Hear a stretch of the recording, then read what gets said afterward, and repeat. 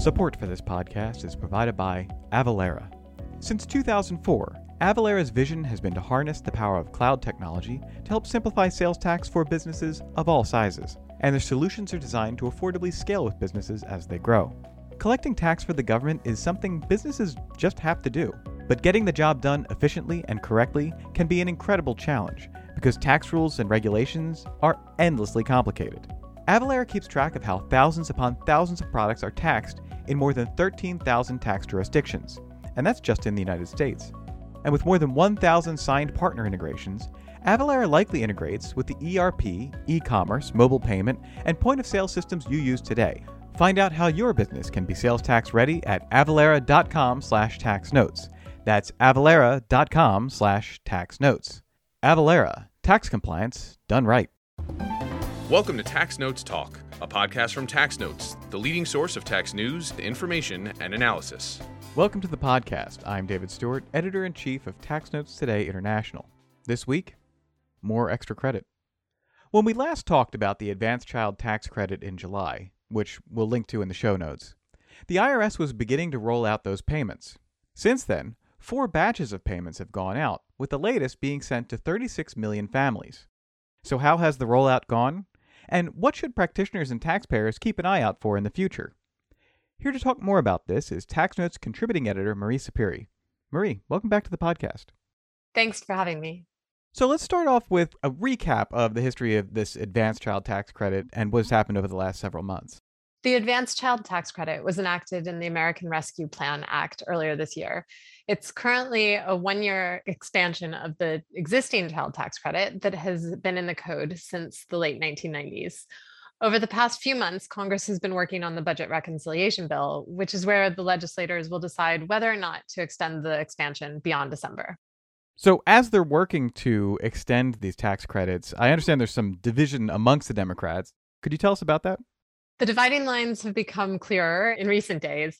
The expansion of the credit made the credit fully refundable, which removed the requirement that a taxpayer have income in order to receive the full amount of the credit.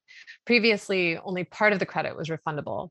Senator Joe Manchin wants that requirement that credit recipients have income added to the expanded credit for 2022. He has also said recently that he wants a much lower income cap above which the expanded credit would not be available. He recently said that the income cap should be at $60,000 in household income.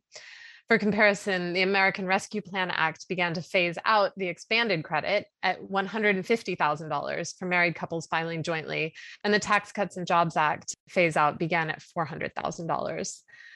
The New Democrat coalition considers the expanded child tax credit a top priority in reconciliation, and they released a statement on October 18th in support of extending the credit through 2025. They want the credit to stay fully refundable, and they said that scaling the credit back or limiting its accessibility would hurt middle-class families. Now, you recently spoke with someone about the child tax credit. Could you tell me about your guest and what you talked about? I spoke with Professor Jacob Golden of Stanford Law School. He has written extensively about the child tax credit and previously worked in the Office of Tax Policy at the Treasury Department. We talked about the changes that are in the draft legislative text released by House Democrats in September. All right, let's go to that interview. Thank you, Jacob, for joining me today to talk about the Advanced Child Tax Credit. Yeah, thanks for having me here. So the American Rescue Plan Act of 2021 expanded the child tax credit in several major ways. The maximum amount of the credit increased from $2,000 per child to $3,000 for children over age 6 and $3,600 for children under 6. And the credit was made fully refundable so that eligible families do not need to meet an income requirement in order to receive the full amount of the credit. The American Rescue Plan Act also directed the IRS to advance half of the credit in monthly installments, which the agency began doing in July. Those changes all expire at the end of December, so the budget reconciliation bill draft that Congress is currently working on includes an extension of those 2 main elements, as well as a number of other modifications to the credit, which we'll talk about today. To set the stage for the proposal that Congress is currently considering, would you give us a brief overview of the development of the child tax credit to this point to put the proposed changes in context? Yeah, absolutely. So the child tax credit is one of these policies that has been expanded over time. It started out mostly as a non-refundable credit, so benefiting more middle income and taxpayers. And over time, a portion of it has become refundable. So prior to the 2017 tax reform, the maximum credit amount was $1,000 per taxpayer per kid. And the amount of the credit that was refundable phased in based on the taxpayer's earned income. So, like the earned income tax credit, a taxpayer who had no earned income, who wasn't working, basically didn't qualify for any child tax credit or CTC. And when taxpayers earn more income, they qualified for more. So the TCJA, the 2017 tax reform, sort of tweaked a little bit the refundability formula so that families could start to qualify for the child tax credit, starting at having $2,500 of earned income, as opposed to $3,000 before. And then also doubled the maximum credit amount from $1,000 to $2,000. So for families who qualified for the full amount, it was a big change. The families, though, who were still excluded were those who were earning less than $2,500, or, families that didn't get the full benefit amount were those that were earning, sort of depending on their circumstances, it could be, up to, like, if you have two kids, for example, and are married, I think the threshold was about $30,000. So if you earned less than $30,000, you wouldn't qualify for the full amount of the benefit. And so the 2021, the credit that is currently in place for 2021, like you mentioned, is fully refundable.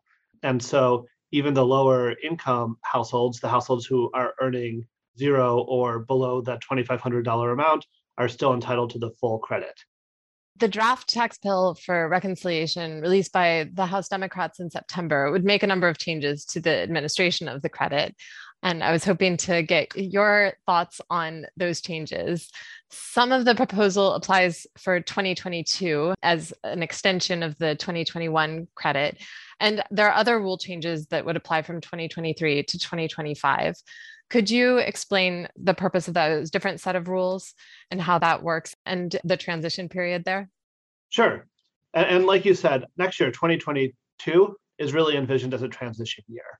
So 2022 doesn't change much of the functioning of the rule from what we have right now. In particular, it's still it's basically an annual credit at heart in 2022. The determination of whether a child is a taxpayer's qualifying child for the credit is based on an annual all or nothing level. And we can sort of talk through the qualifying child tests, which are basically all annual for 2022. So what are the changes for 2022? One of the big changes is increasing the safe harbor amount. So for 2021, only half of the child tax credit was paid out in advance.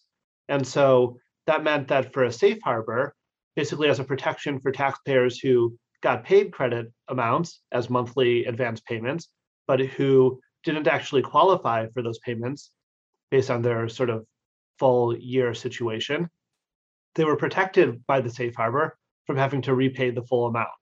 But because it was only half of the annual credit that was being paid out in advance in 2021, the safe harbor didn't have to be so high.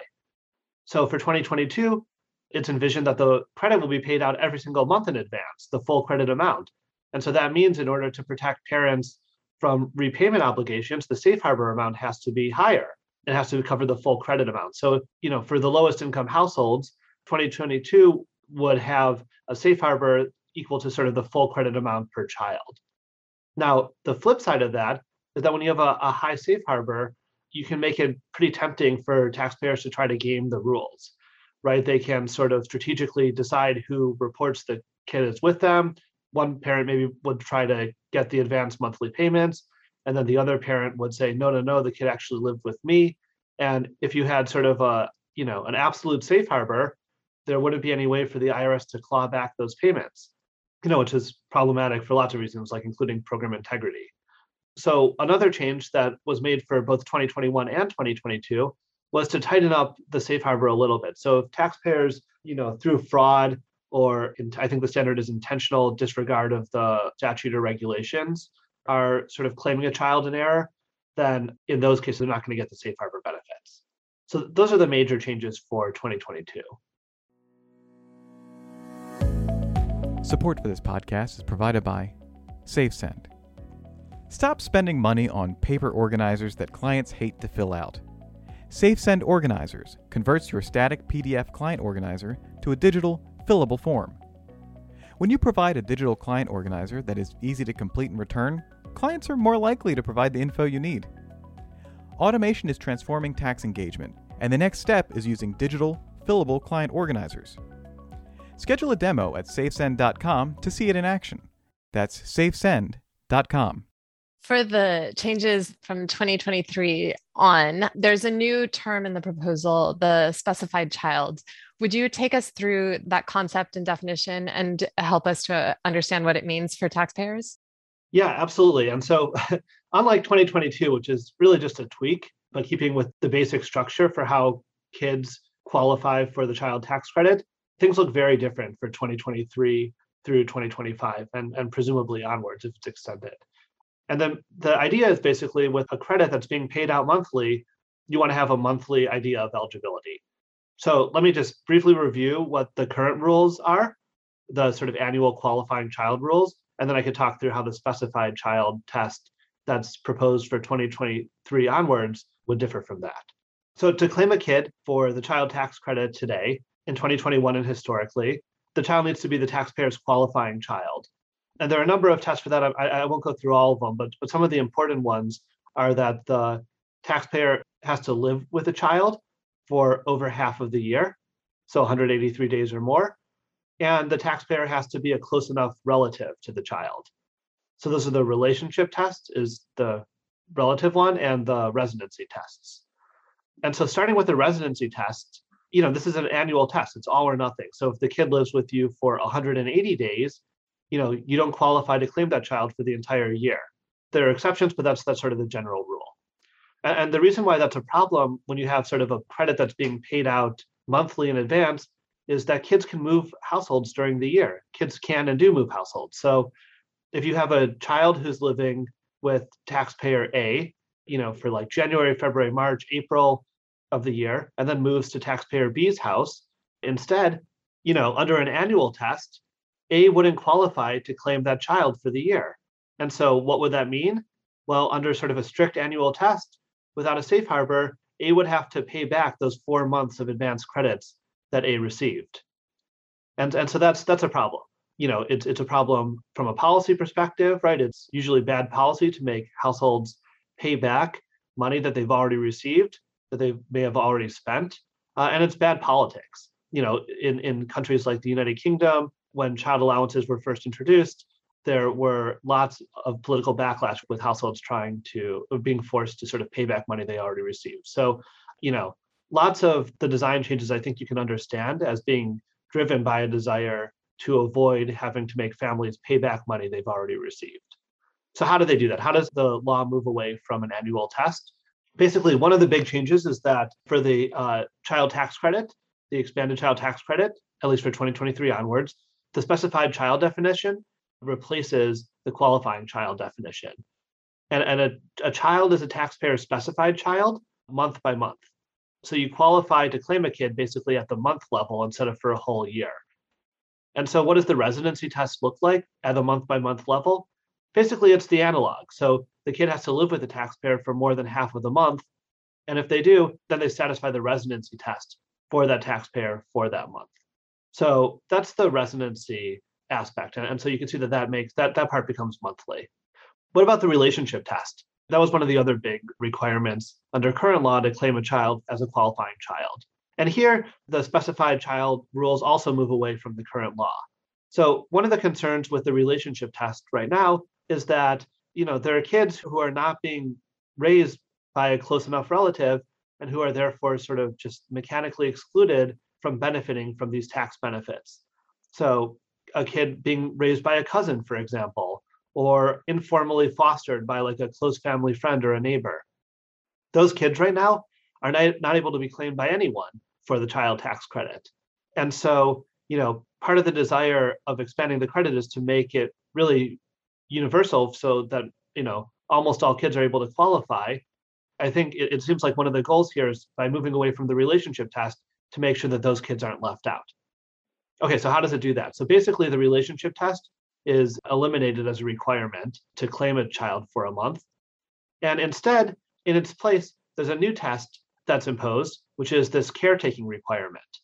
And basically the rule is that a taxpayer in order to claim a child for a month, not only has to live with the kid for that month, but also has to provide uncompensated care for the child for that month. That raises the immediate question, what is uncompensated care? And the law provides a facts and circumstances set of analyses. So, basically it points to like a number of factors, and those are the ones that govern that. And so what are those factors? It's sort of the things that you would expect, like supervision of the daily activities and needs of the child, maintenance of the secure environment for the child. It could include like who takes care of the kid when the kid is sick, who drives them to the doctor. So things sort of along those lines. So those are the two big ways. So just to summarize, right? The expanded child tax credit moves away from the qualifying child test, which is annual, and switches to the specified child test, which is evaluated month by month. And in addition to sort of moving to monthly analogs of those annual tests, it moves away from the relationship test and imposes instead a caretaking requirement. In terms of the administration of the month to month, in situations where a child is a specified child of taxpayer A and then it moves to taxpayer B's house, I assume that through the child tax credit portals is how taxpayers will inform the IRS of those changes. Is that correct? That's the idea, is that basically, you want the credit to be able to follow the child. So when the child moves between houses or residences, you want to give the taxpayers a way to alert the IRS to those changes in situations. And in situations where the notification doesn't happen, how does that process work? And that's a good lead into this idea of presumptive eligibility, which is, I think, one of the other major new pieces that's in this legislation. So sort of stepping back, think of a case where the child moves from household A to household B, but the parents sort of don't tell the IRS right in time. And so household A keeps on receiving the payments for, say, some number of extra months. That's probably, we all know, sort of in practice, a realistic scenario, right? When kids are moving households, there's lots going on. Often it's a period of instability. Alerting the IRS to the change might not be the first thing on the family's mind, the family whose kid just moved out. And so conceptually, there's sort of three approaches the law could take here. The law could require household A to sort of pay back the payments and let household B sort of retroactively claim the payments for the month since the child moved in. Another option is you could basically let household A keep the payments and also let household B retroactively claim those months. And that would be sort of like a safe harbor approach. And then the third option is you could let household A keep the payments, and basically household B wouldn't be able to retroactively go back and claim the months since the kid moved in. They would only be able to get the payments going forward. And what the draft does is take sort of a middle ground between those approaches. So, in 2022, it's a safe harbor, and that's sort of like the second of those approaches. You basically let the old household not have to pay back the money because of the safe harbor, and the new household could go back and claim it. But, sort of like we talked about earlier on, there are some concerns about gaming that, that would be sort of an easy rule for taxpayers to exploit in the long run to basically, double the amount of payments going out the door without the IRS being able to claw it back. It would be very expensive. It would probably, that's probably a downside of having just a full safe harbor policy in place. And then what about between those other two options? Well, basically the question is who the onus should be on to report the change in the child's circumstances to the IRS. And so, big picture that the bill envisions is that the onus would be on the new household B, to report to the IRS that the child has moved in to that household. And basically, like from that point on, once the new household reports that, payments would stop going to the old household, and the new household would be entitled to payments going forward. Now, there's a little bit of softening on the edges. So there would be a grace period. So if, household B took a few months, like 3 months to alert the IRS to the change, they would be able to go back and claim those, 3 prior months, and household A wouldn't have to pay those back. And then in cases of hardship, household B would also have some flexibility to retroactively claim previous months since the child has moved in. But in none of those cases would household A really have to pay back payments that it received, as long as some basic requirements are met.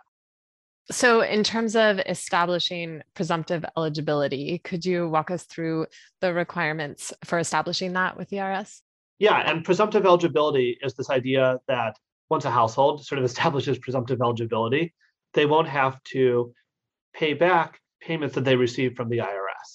for at least some period of time until they sort of are required to like reassert their eligibility again. The way that a taxpayer establishes presumptive eligibility is spelled out in the bill legislation is to basically they have to have a reasonable expectation and intent that the taxpayer will continue to be eligible to claim the specified child for the current month as well as the 2 following months. So, the taxpayer has to basically expect the kid is going to keep living with them for 3 months. They're going to care for the kid for 3 months and going forward.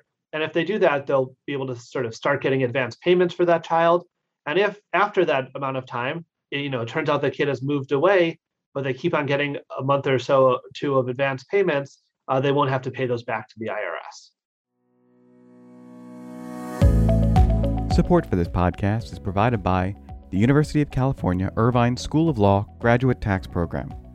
The Graduate Tax Program at the UC Irvine School of Law is the number 1 ranked graduate tax program on the West Coast and number 5 ranked program nationally. It offers a unique curriculum that gives students a chance to develop both deep knowledge and the practical skills needed to practice law both here in the U.S. and around the world. It's a 1-year, full-time program held at the UC Irvine campus. Applications are open now. The deadline to apply for non-U.S. applicants is February 1st, 2022. U.S. and U.S.-based international applicants must apply by July 1st, 2022. To apply today, visit law.uci.edu/gradtax. That's law.uci.edu/gradtax. The proposal also includes rules for the reconciliation of the credit, which you've touched on, and the monthly advance payments. Are there additional details about how that would work? The main issue for the rules there is about presumptive eligibility. So the idea is that if a taxpayer establishes presumptive eligibility, they're not going to have to pay back advance payments they receive based on their child switching locations. And similarly, with the exceptions I talked about, if a child moves from one household to a new household, the new household generally won't be able to go back and claim months for the child living with them until they tell the IRS the child is now there. So, that's one sort of reason why households might need to reconcile is if children move locations. The other big reason why households might need to reconcile advance payments they receive is if their income changes during the year. So, for example, this is not how the law works, but you can imagine the law might work this way. As a basic point is, if your income goes up too much, you hit the phase out and you don't qualify for as much of the child tax credit. So if you received sort of the full child tax credit as advance payments, you might have to pay some of it back. Again, right, I think the drafters of this legislation, it seems from this bill, were really concerned about forcing families to pay back money they've already received.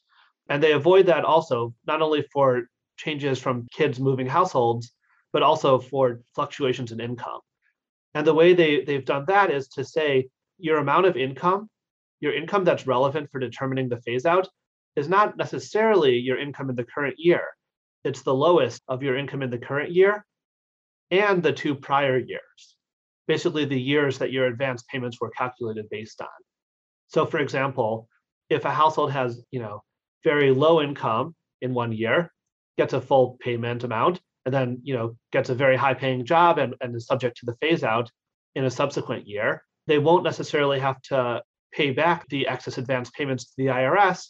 Basically, there won't be excess advance payments to the IRS the way the statute is written, because they won't face the phase out. The phase out is based on the minimum of their current year's income as well as their prior year's income, including the year that they had lower income.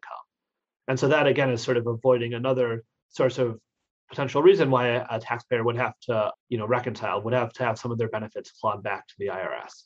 So with that review of the proposal, what do you see as the major implications of these changes for both the taxpayers who receive the credit and practitioners who are going to be helping families navigate it?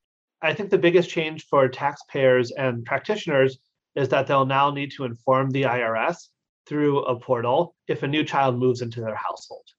So if they start caring for a child midway through the year, it is in their interest to tell the IRS about that change so that not only can they start getting advanced monthly payments for that child, but in order to also establish their eligibility to get those months for that child at the end of the year. Basically, if they don't do that, there's a risk that some other household will continue to receive advanced monthly payments for that child instead of the new household where the child now lives. The implementation of the proposal would be the IRS's job, as it has been so far, and the statute indicates areas where regulatory guidance will likely be needed. What are some of the main areas for the IRS and Treasury to address, and what can we be looking forward to in additional guidance should the draft proposal become law? There are a couple of big areas where Treasury guidance will definitely be needed here. One is about what counts as a hardship exemption. And so again, the basic rule is that when a child moves to a new household, the onus is on the new household to report the child's presence to the IRS to start qualifying for benefits.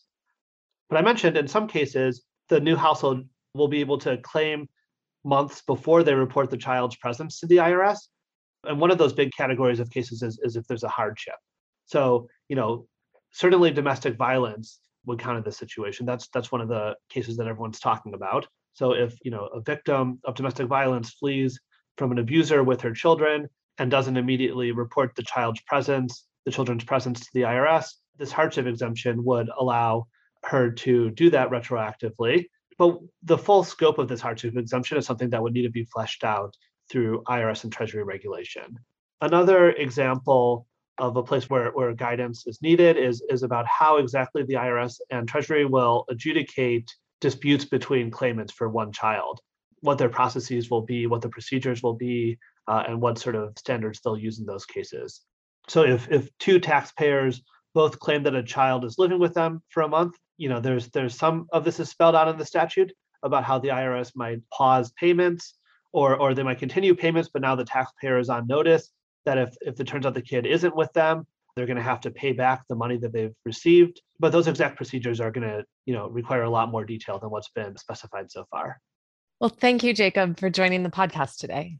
Thanks for having me. And now, coming attractions. Each week we highlight new and interesting commentary in our magazines. Joining me now is Acquisitions and Engagement Editor-in-Chief, Paige Jones. Paige, what will you have for us? Thanks, Dave. In Tax Notes Federal, Bob Leonard examines the significant federal income tax issues and opportunities that can arise during the life cycle of a convertible debt instrument.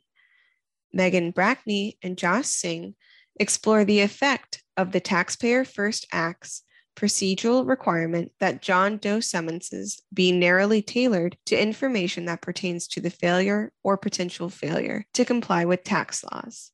In Tax Notes State, Kevin Herzberg and Patrick Skehan review the sales tax landscape more than 3 years after Wayfair and consider remaining open questions.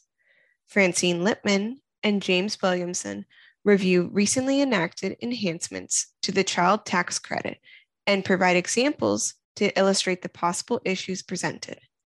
In Tax Notes International, 4 tax professionals show how the Shapley value can be used by transfer pricing professionals to implement the OECD's value creation approach when several legal entities make specific contributions to a multinational group's profit.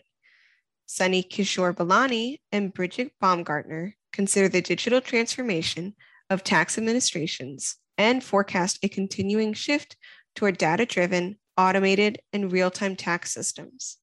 In Featured Analysis, Benjamin Willis argues that reconciliation laws shift legislative power to the executive branch, potentially pushing the limits of executive authority, particularly when coupled with doubled spending on IRS enforcement to close the tax gap.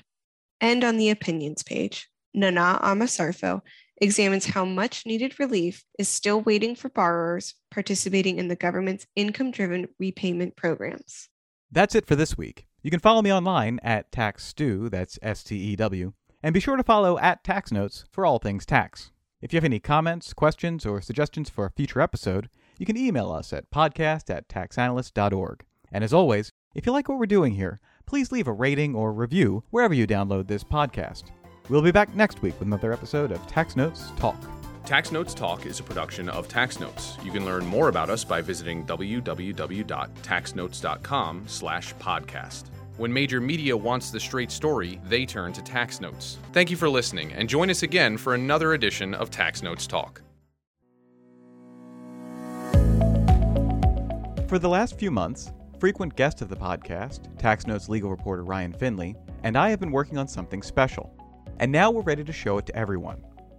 We designed the Tax Notes Transfer Pricing Center as a one-stop shop for transfer pricing news, rules, and guidance from the OECD, US, UN, and around the world. On the OECD page, you'll find a comprehensive topic index that will take you directly to the OECD guidelines section you're looking for. On the US page, you'll find a digest of important court cases with summaries and links to key documents and related cases.